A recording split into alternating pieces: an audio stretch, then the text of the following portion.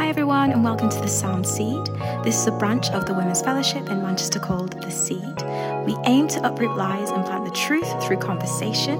We have a sister fellowship in London. You can find out more information about this on www.lovelimitless.com. So let's begin. And 3. We're called Sound Seed Podcast, right? Sound Seed Podcast. That is us. You know I feel, guys. I'm sorry. I am 100% leaving that in. Thank God.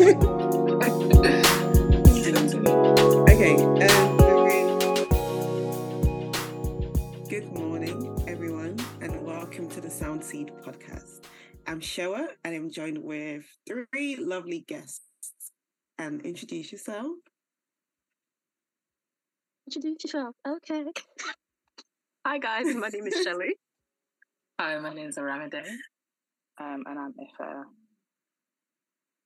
Welcome, guys. And today we'll be speaking about idols. Idols. What are idols?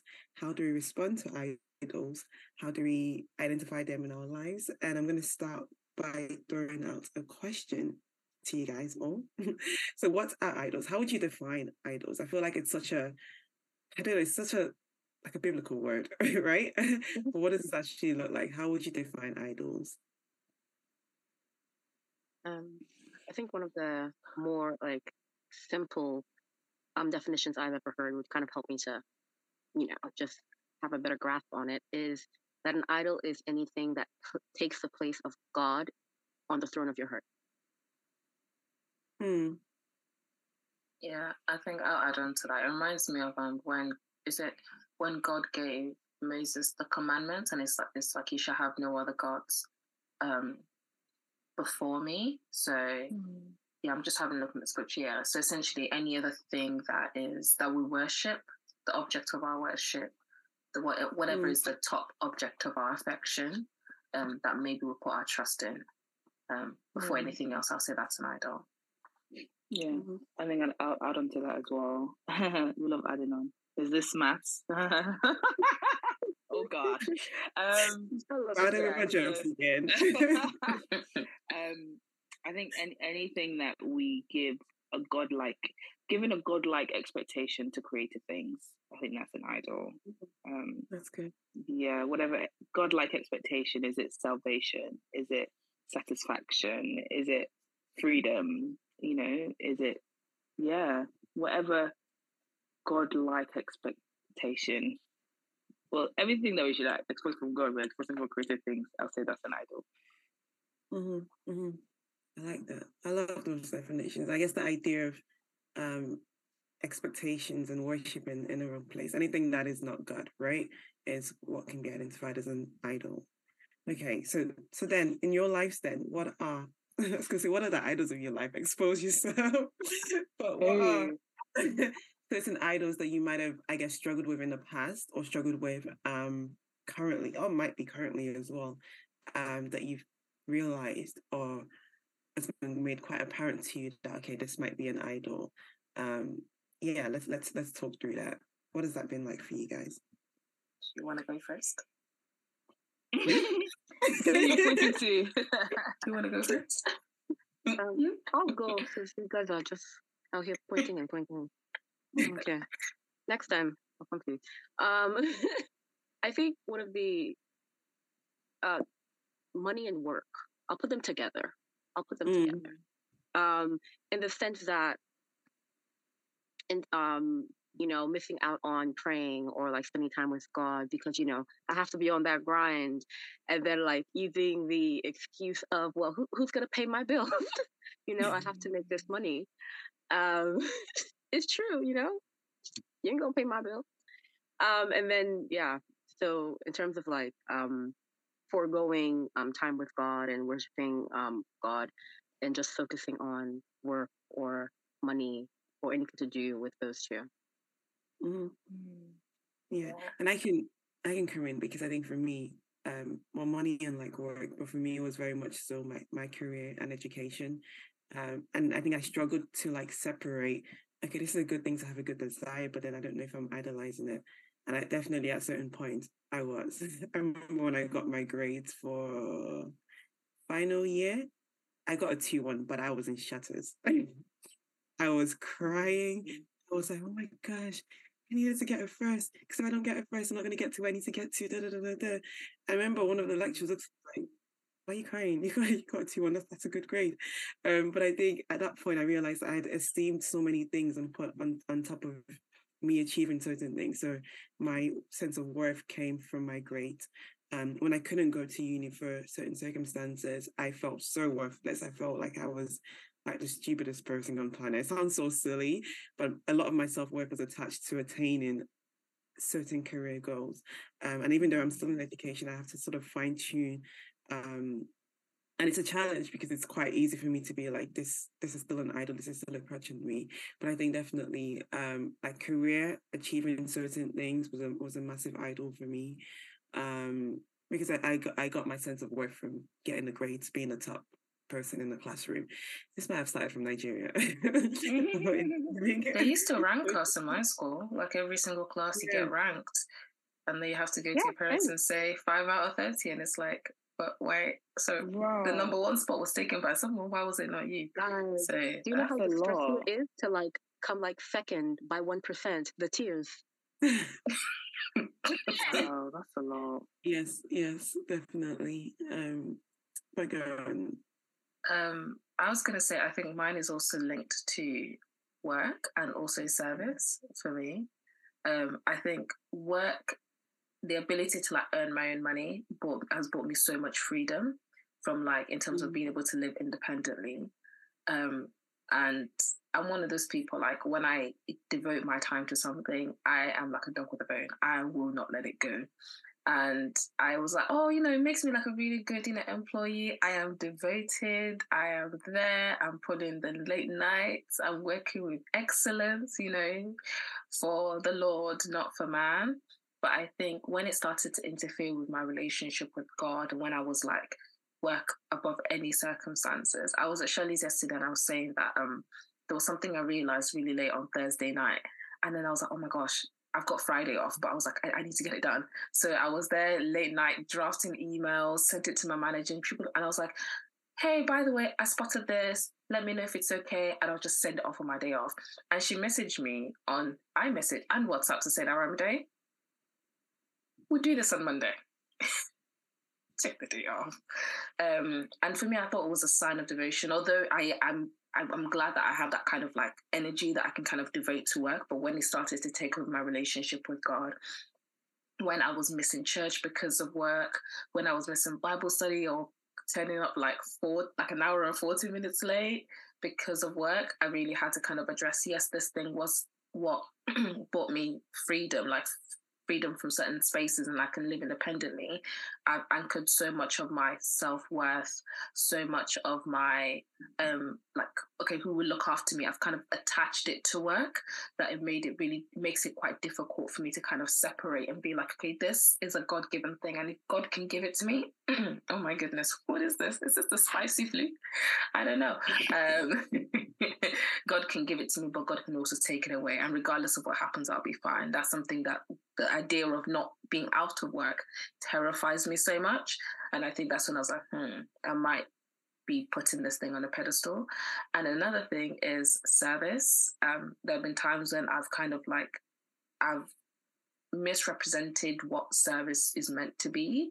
So in terms of like, sometimes I would equate how much I served to, whether or not I was still a Christian and I still believed and my faith was still in God. And it got to a point where I was serving, but my relationship with God was actually dying. And I was like, as long as I'm still serving, things are fine. But it's like, no, the actual heart of servitude comes from the Father. There's no point serving in the house, but actually not knowing the Father of the house. And I think when service started to kind of take over that's when I was like, this might be an idol in my life. Yeah. Thanks for that, Aramide. I think for me, like, I was reminded of this post by Kate Ellis on Instagram, and she split idolatry into like different categories. And one of the ones that really stuck out to me was approval idolatry. And she was like, life only has meaning and I only have worth if I am loved and respected by fill in the gap, And for me, in the past, it was life only has meaning. I'm respected. Sorry, life only has meaning, and I only have worth if I'm loved and respected by my family, you know, or if I'm loved and respected by people at church. And God just really had to be like, sister, come, let's talk about it. Let's talk about it. Is my word not enough? You know, because I think that's where God wants to get us to, right? Where His word is enough, and we're not seeking that from other people. Yeah, but she has so many. She's like, life only. There's control idolatry as well. Life only has meaning, and I only have worth if I'm able to get mastery over my life in the era of fill in the gap.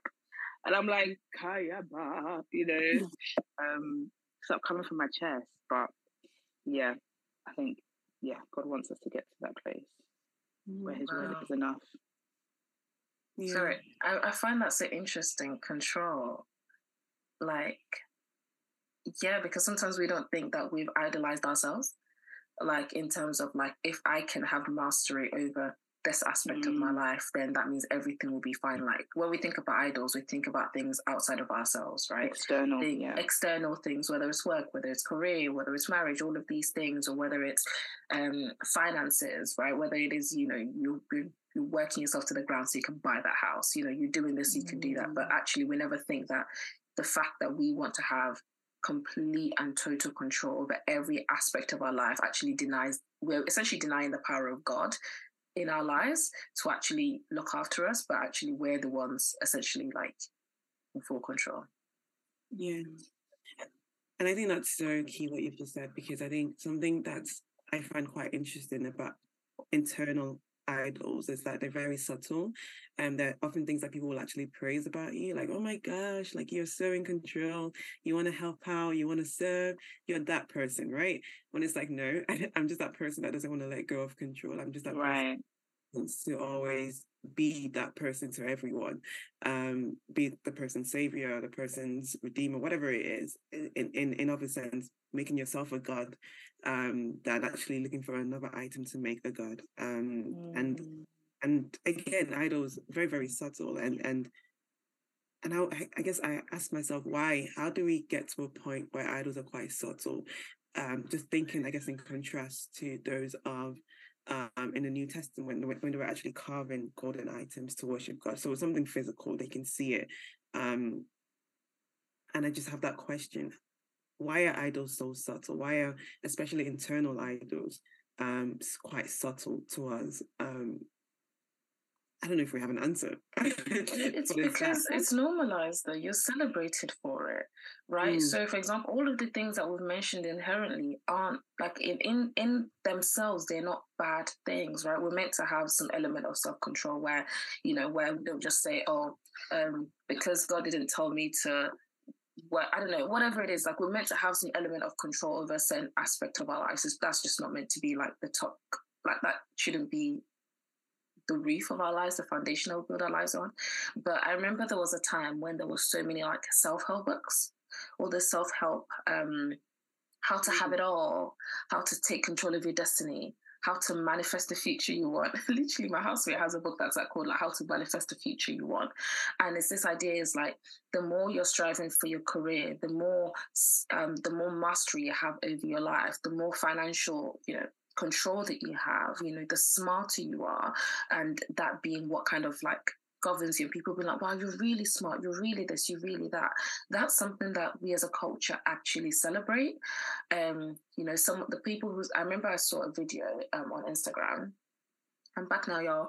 And I saw this pastor was talking about, oh, this woman, she's married and she wants a child. And then she said, oh, every time God had brought her child to church, she wasn't there. And then the pastor was like, well, she was always in the Sunday services, but she never came to the choir rehearsal. And God was ready to visit her in choir rehearsal. And that's what essentially, if she was going there, she would essentially conceive a child. And I don't know how biblical that is. The expressions is giving confusion, is giving misinformation. But it's this idea of like, the more you're in church, the more you're serving in every department, selling yourself out, right? In the house of God, that's where God will kind of meet you, right? So I think we celebrate these things, we normalize, and that's why it's so hard to see it as like a cancer, right? Because it's amidst what we think is good, but we're not realizing that we've elevated it more than we should have, because everyone else is telling you it's good. It's good to put this above everything else. It's good to put your work over your family, to put approval of others over what God says, right? Because we just celebrate people, but a bit too much.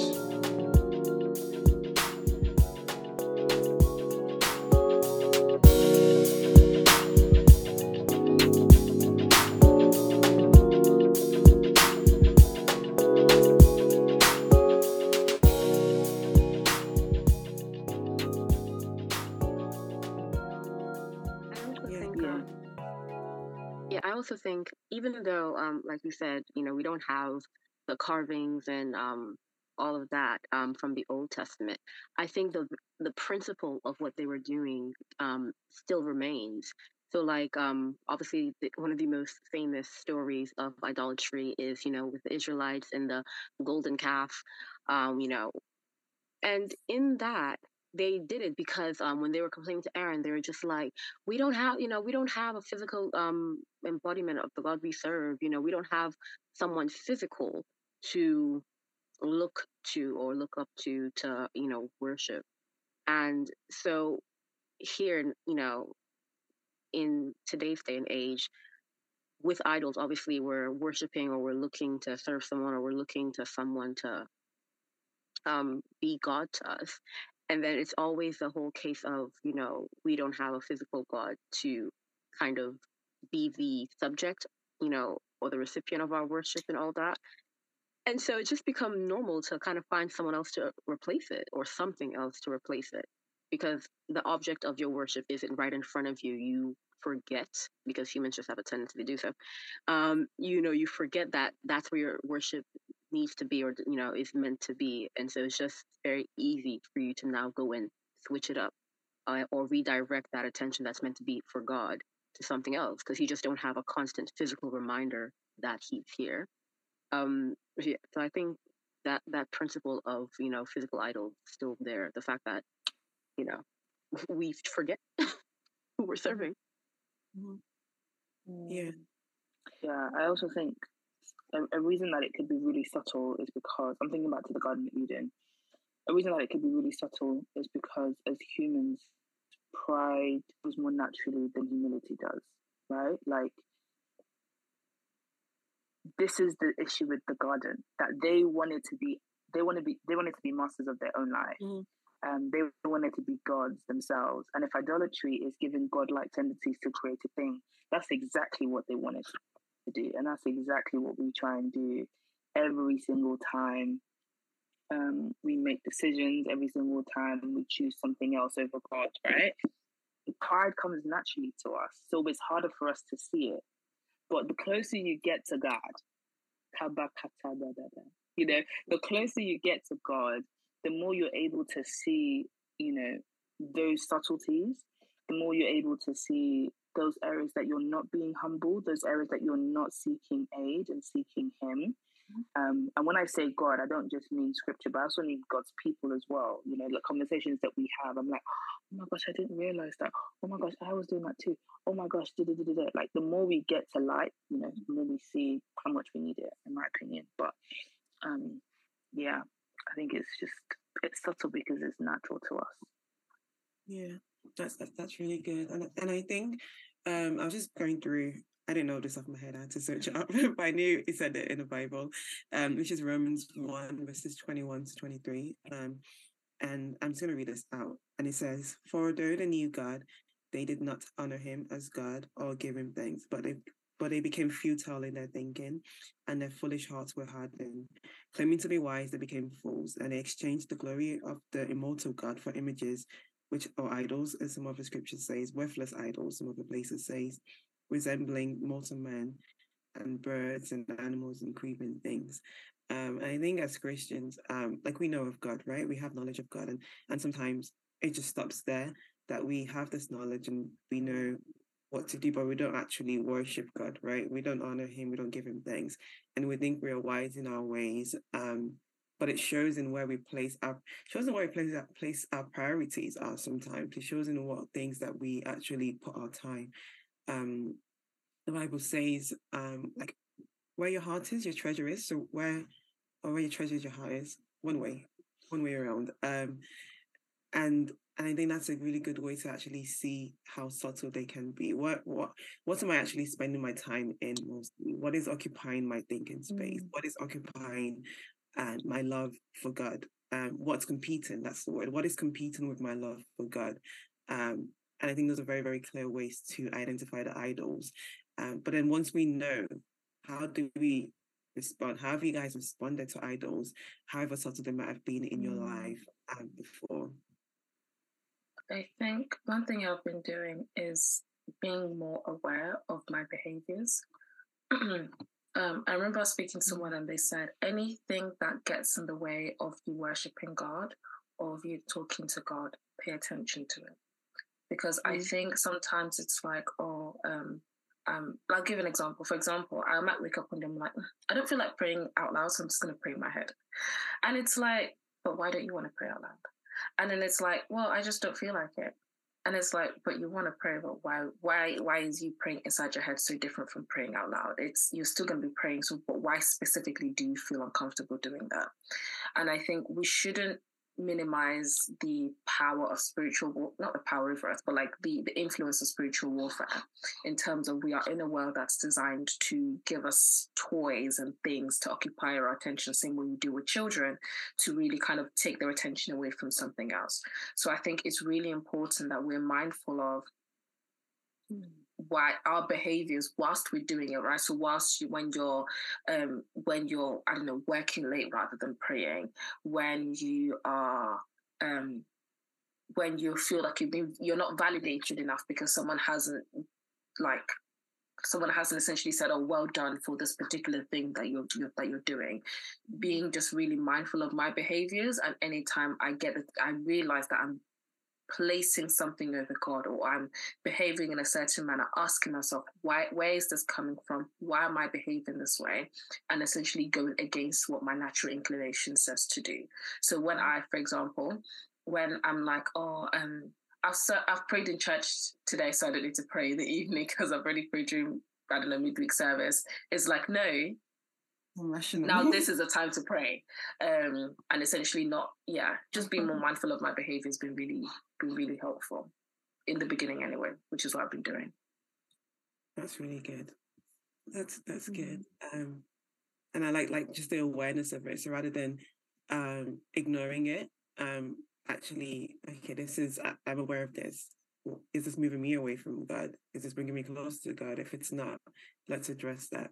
I loved what you said about the rationing prayers. And like, when I prayed in the morning, I prayed at the seed on Tuesday. I don't need my quiet time anymore because I've already done it together. But it's like, no, it's not. That's not how it should be. It's like that. You have to be like, you can't add it up and be like, okay, so because I've done one prayer today or because I fasted one day, that means that I don't have to do anything again. But you actually have to be like, but why? And when you can't give yourself a good enough reason as to why, aside from laziness or just not feeling like it, those are not good enough reasons. Yeah. Some of you might just need to take a step back and reevaluate. Actually, hop off this and pray and then come back. Pause it and pray. Come back. Pray, worship, do whatever it is you've been ignoring and then come back. Yeah.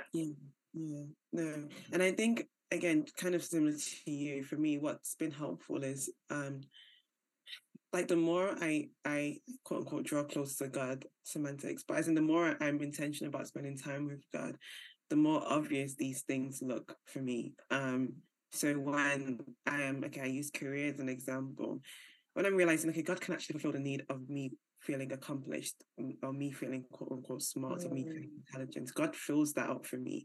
So I don't need to be the scientist that is like working till 2 a.m. in the morning just because I want to have the appearance that I'm doing too much, because I don't need to get the yeses. I feel okay. I feel confident with what I'm doing. that I don't need to work a certain way, because that's coming from God. God is fulfilling me. God is I'm seen by him, right? So I don't need to get that from elsewhere. I'm filled by him, so I don't need to get that from elsewhere. And so for me, that just looks like practically, literally, spending more time with God, because I can grow in my love for him, and it helps me desire other things less, or desire the need for other things less. And it also helps me, as kind of Amide said, it helps me see the things for what they are. Because, of course, for example, career and hustle culture is very glorified, let's say, in research. And doing things like that is quite helpful. But when I know God, when I'm closer to him, I can see that, no, that's actually unhealthy. Even though the world and everything else would encourage that, that's not actually a good thing to be at. So yeah, for me, it's just drawing close to God and being intentional about spending more time with him, so I can see the idols for what they truly are. That's good. That's good. Anyone else? I agree. Do I have to add? I don't know what else to say. I think, renewing your mind is it's so important. I remember someone. Oh wow! Oh yeah, like my youth leader back in the day. He's actually anyway. So youth leader back in the day would always like hammer on this verse, like renew your mind. And I didn't really, not like I didn't pay attention to it as much as I should have.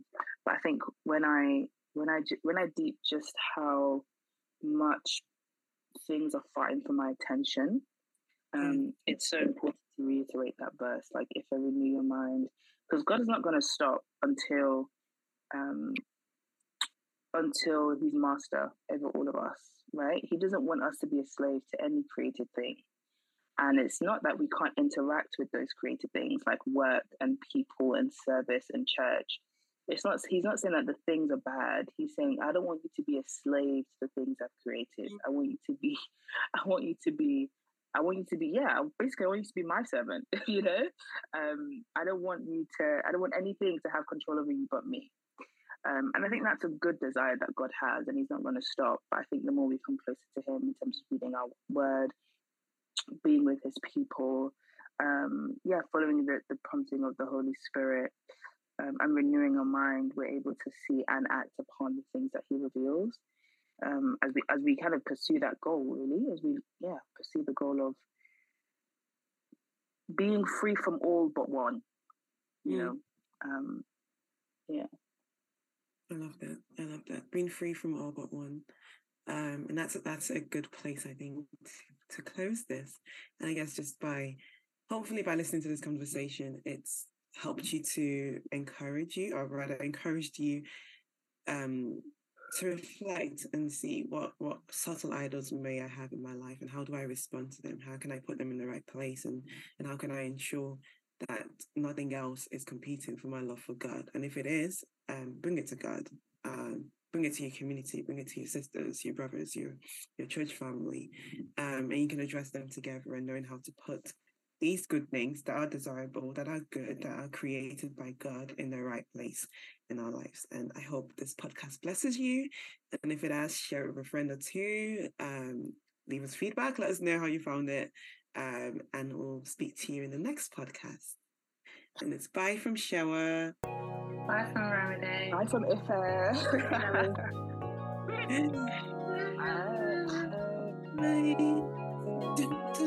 And then the recording comes in.